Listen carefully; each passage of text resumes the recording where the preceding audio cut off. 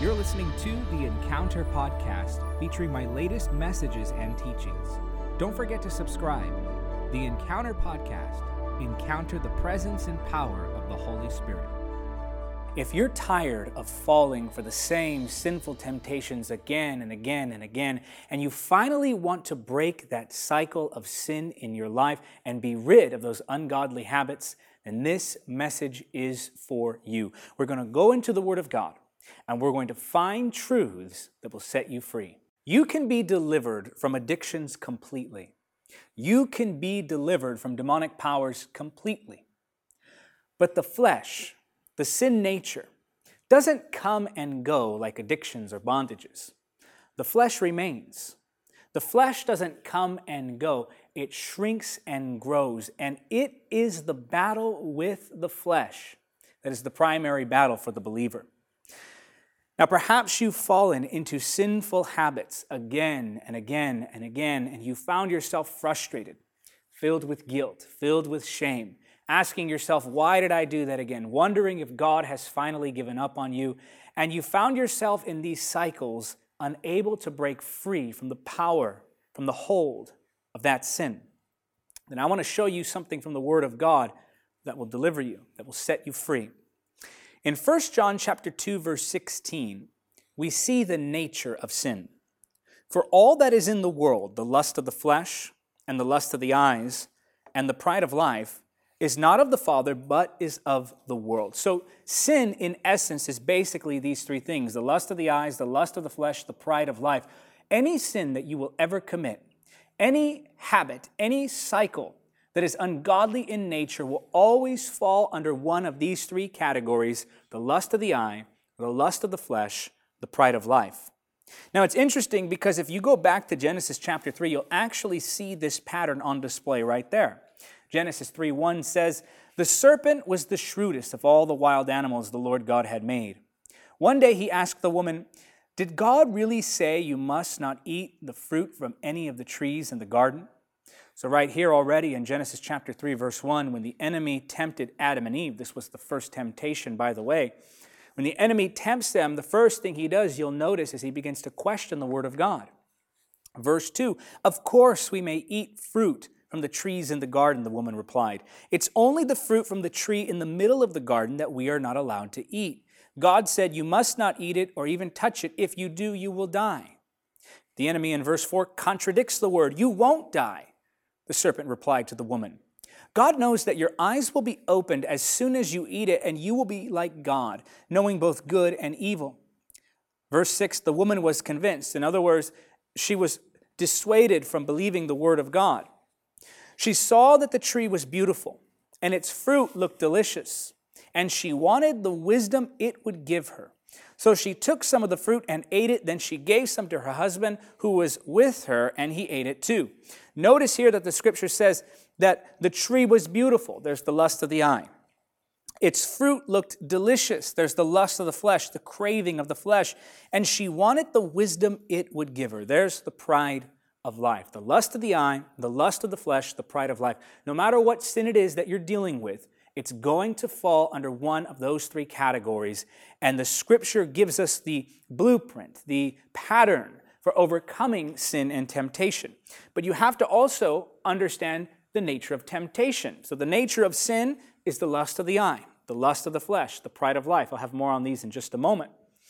But the nature of temptation is this. Temptation is not an event, it's a process. Now, this is very important that you understand this. Temptation is not an event, it's a process. You see, sometimes we become frustrated with ourselves in the moment of having given into the temptation. And we imagine that the sin overtook our lives in that moment, when in reality, it was the moments, the days, the weeks leading up to that failure that weakened us and caused us to sin in that moment of temptation. So, temptation is not an event, it's a process. It's something that gradually takes hold of you. If you fall into sin on Friday night, it's likely that it was because Monday, Tuesday, Wednesday, and Thursday you were not guarding your eyes. You were not guarding your spirit. In fact, it's very likely that throughout the week, you were taking in things that strengthened your flesh.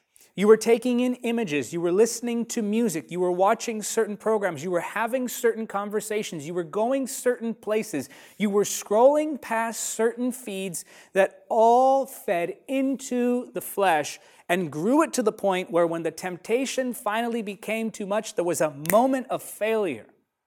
The key then is to recognize these patterns in our lives and to stop kidding ourselves, to stop deceiving ourselves. We have to be honest with ourselves, and we have to evaluate where we messed up and what led up to the moment of failure. Jesus said, "Lead us not into temptation." He didn't say, "Help me when I get there." The point is to avoid those moments of temptation. Psalm 101 verse 3 says, "I will set no wicked thing before mine eyes. I hate the work of them that turn aside. It shall not cleave to me. I will set no wicked thing before mine eyes." In other words, I will guard myself. I will be aware of my surroundings. I will be conscious of what leads up to that moment of temptation. Think of an alcoholic. If an alcoholic walks into a bar telling themselves that they're just there to hang out, they're deceiving themselves. This is how deceitful the flesh is. You will lie to yourself and tell you that you don't want that thing that you want. You'll make up some excuse, some clever sounding reason as to why you should be in the position of temptation. You'll tell yourself that you're strong enough to endure being there. You'll tell yourself that you don't really want that thing. You'll tell yourself all sorts of things just to allow yourself near that temptation. And it is that process that eventually takes you out. You may be asking, why can't I overcome this sin? It's because before you have that moment of failure, there are things that you are doing. There is a pattern that leads up to that moment of failure. Song of Solomon, chapter 2, verse 15 says, "Catch all the foxes, those little foxes, before they ruin the vineyard of love, for the grapevines are blossoming." Now, the Song of Solomon is a prophetic picture of the bride of Christ, the church, you and I, and Christ. That relationship is represented by the garden. That love is represented by the vineyard. So then, the little foxes that spoil the vine are those little temptations that we allow in our lives that spoil our love for Jesus. You must stop the embers before they become a raging fire.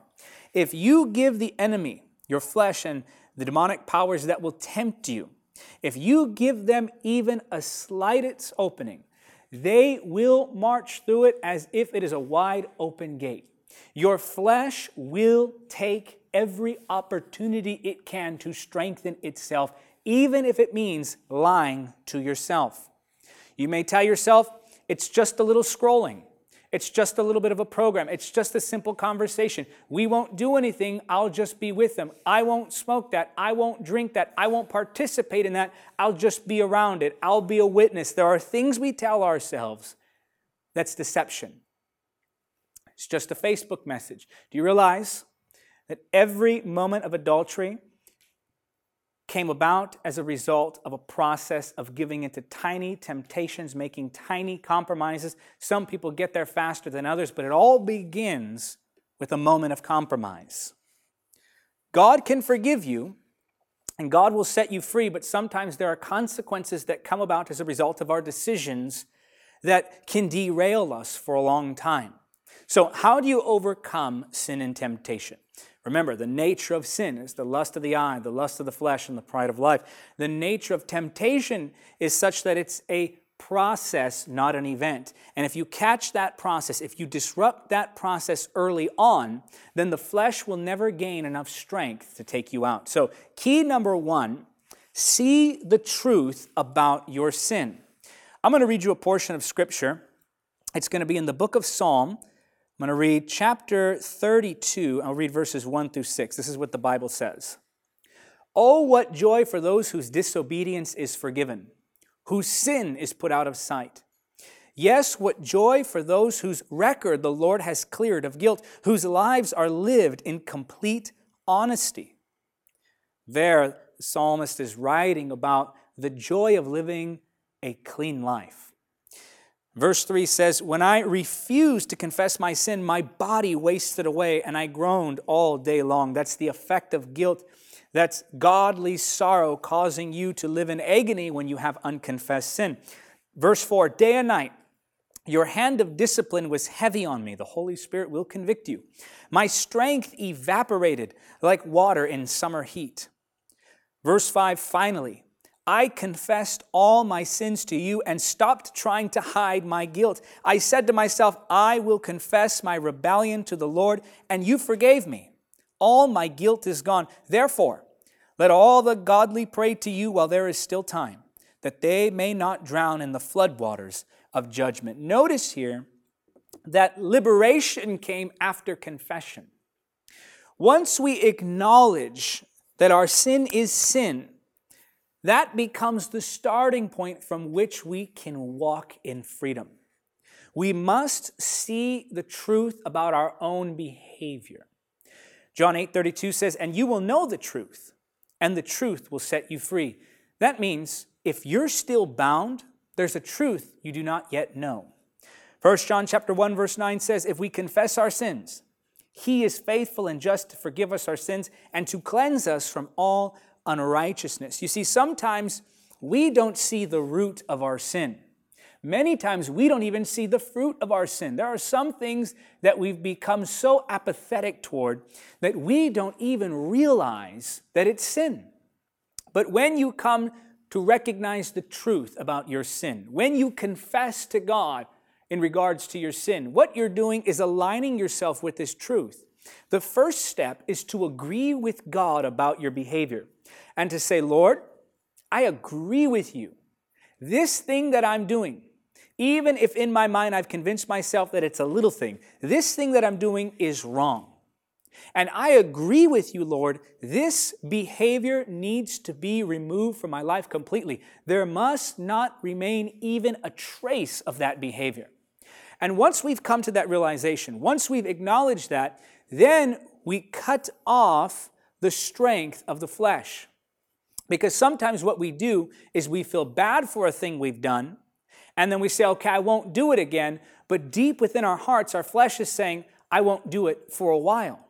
And we give ourselves that leeway to say that, well, maybe in a few days, or maybe next week, maybe if I go 7 days and then have a fall, then it can count as just being tempted rather than living in sin.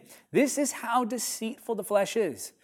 The amazing thing about confessing your sin to God is that it aligns you with God's thinking. You must first and foremost see the truth about your sin. You must acknowledge this thing has to go in every form, in every way, until there's not a trace of this thing left.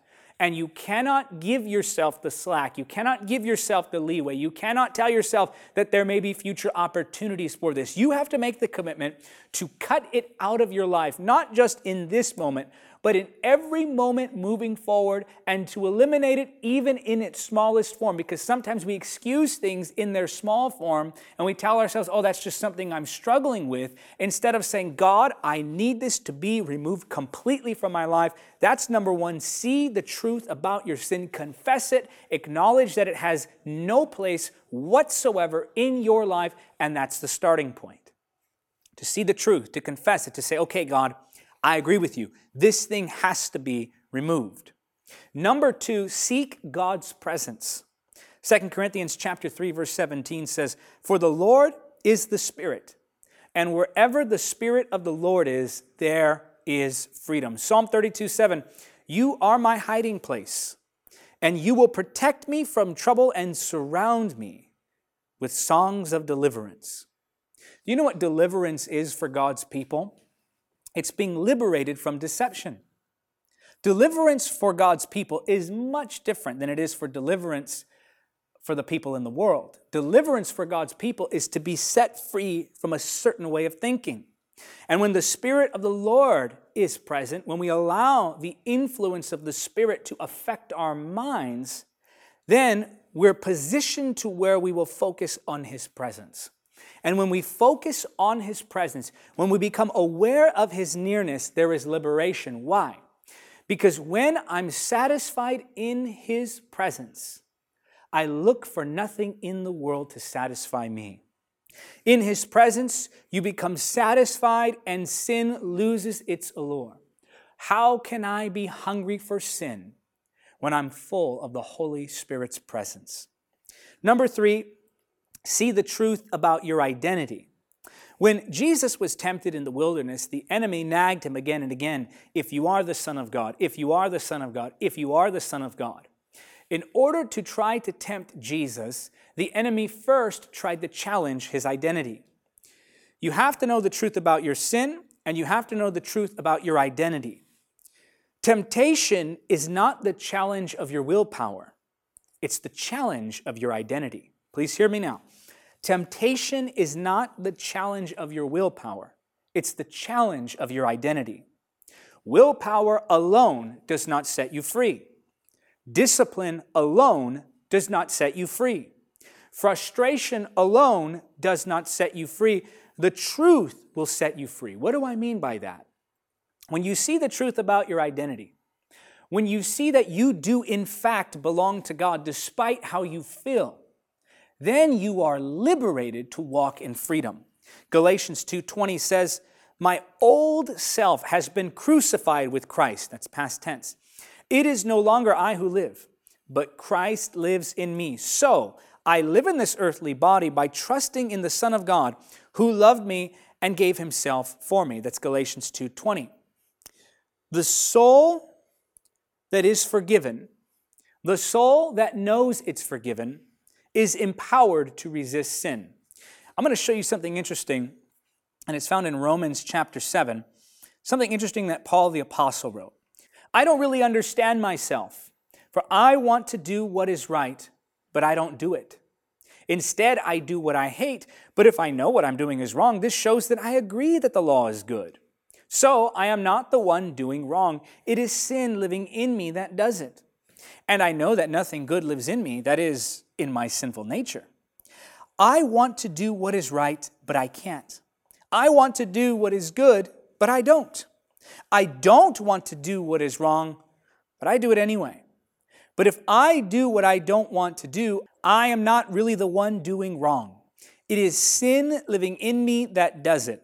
I have discovered this principle of life, that when I want to do what is right, I inevitably do what is wrong. Here you can hear the frustration in his writing. Those things that I want to do, I can't seem to do them. The things that I want to be done with, I can't seem to get rid of them. And then he says something powerful. He says that when I sin, I'm not the one sinning. Now here he is not saying he has no responsibility in the decisions that he makes. And yes, God holds us accountable for our personal decisions that we make. But Paul the Apostle is revealing an amazing truth. And that is that even when I sin, the one who is sinning is not really me. Yes, he takes responsibility. Yes, free will still applies. Yes, there are consequences.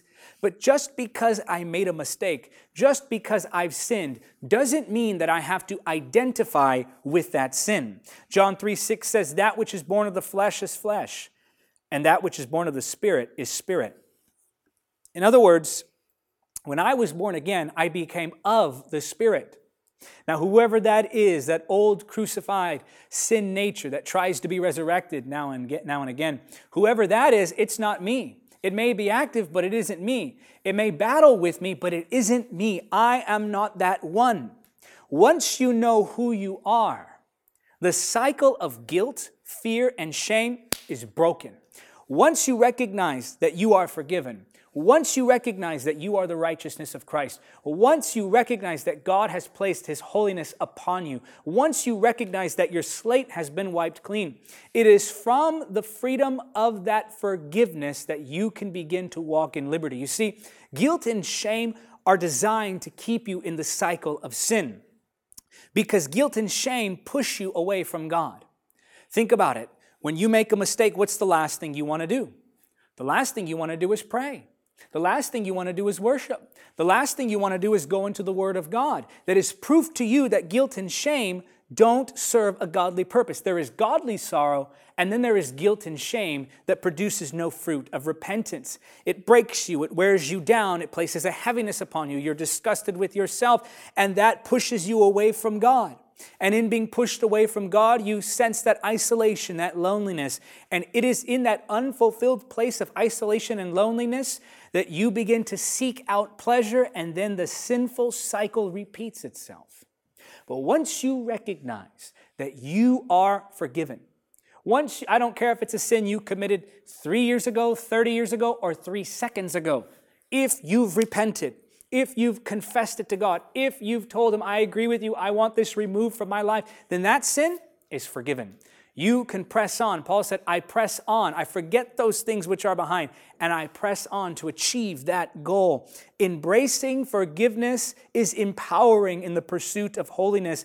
Guilt can so often distract us from pursuing holiness. Recognize who you are. See the truth about your identity. Recognize that you do belong to God. And from that place, walk in freedom.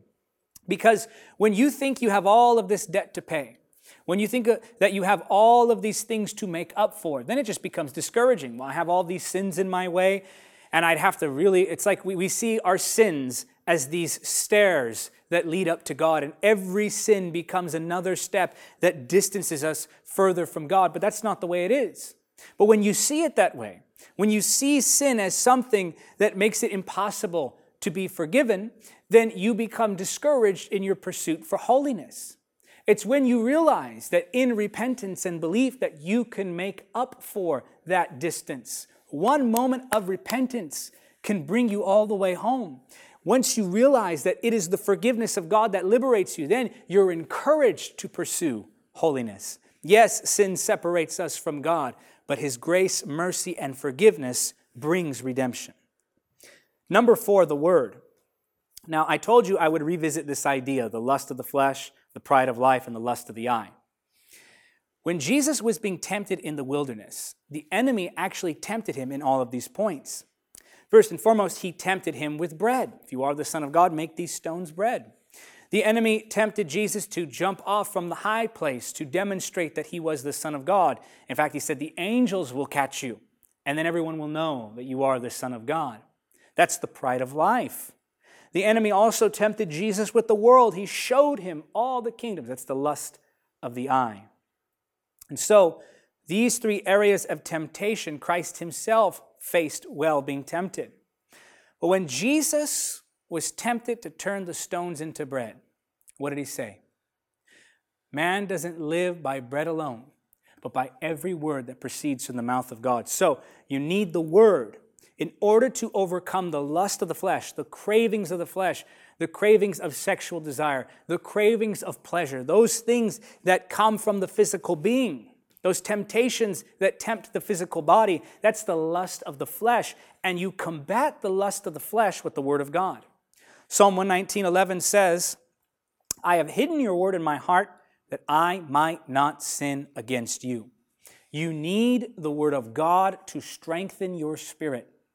Don't tell me you're serious about overcoming your sin if you're not consistent in the Word of God. Don't tell me that you truly desire to be free from sin if you're not consistent in the Word of God. The truth of the matter is this.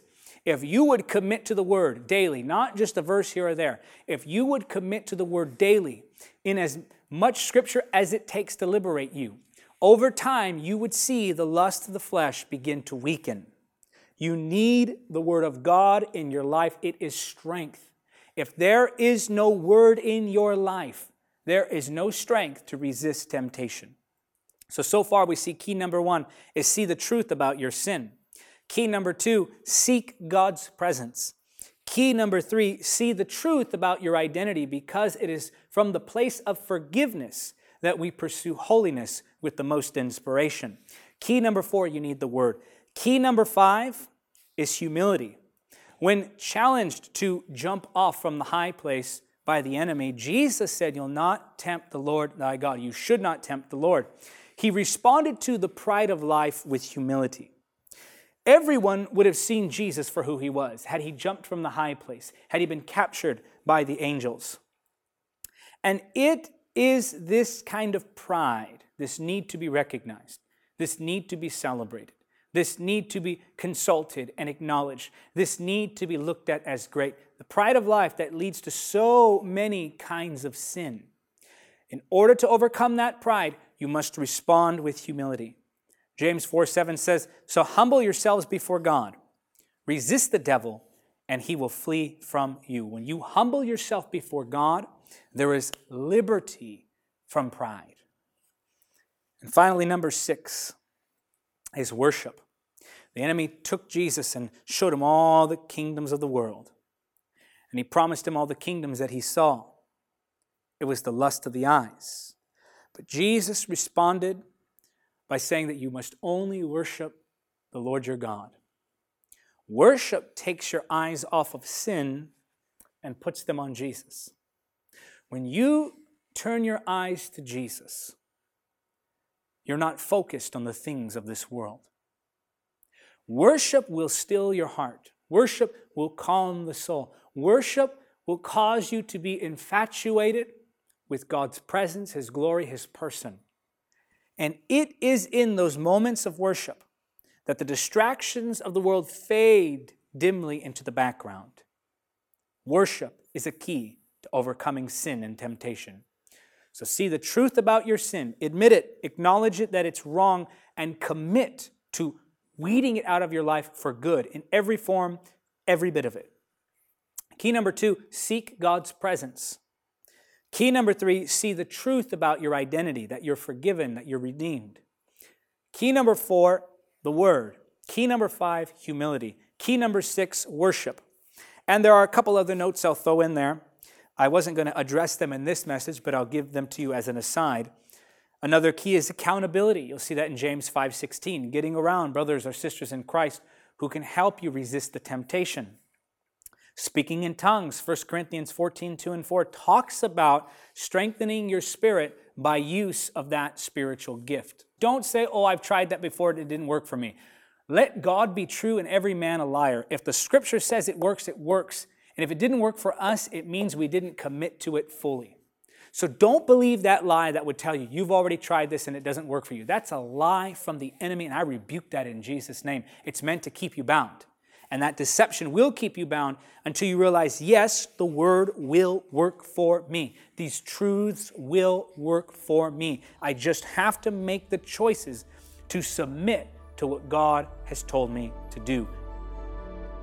Thank you for listening to the Encounter Podcast. Don't forget to subscribe. You can help keep the Encounter Podcast on the air by becoming a monthly supporter or making a one-time donation now. To give, just go to davidhernandezministries.com/donate. Until next time, remember, nothing is impossible with God.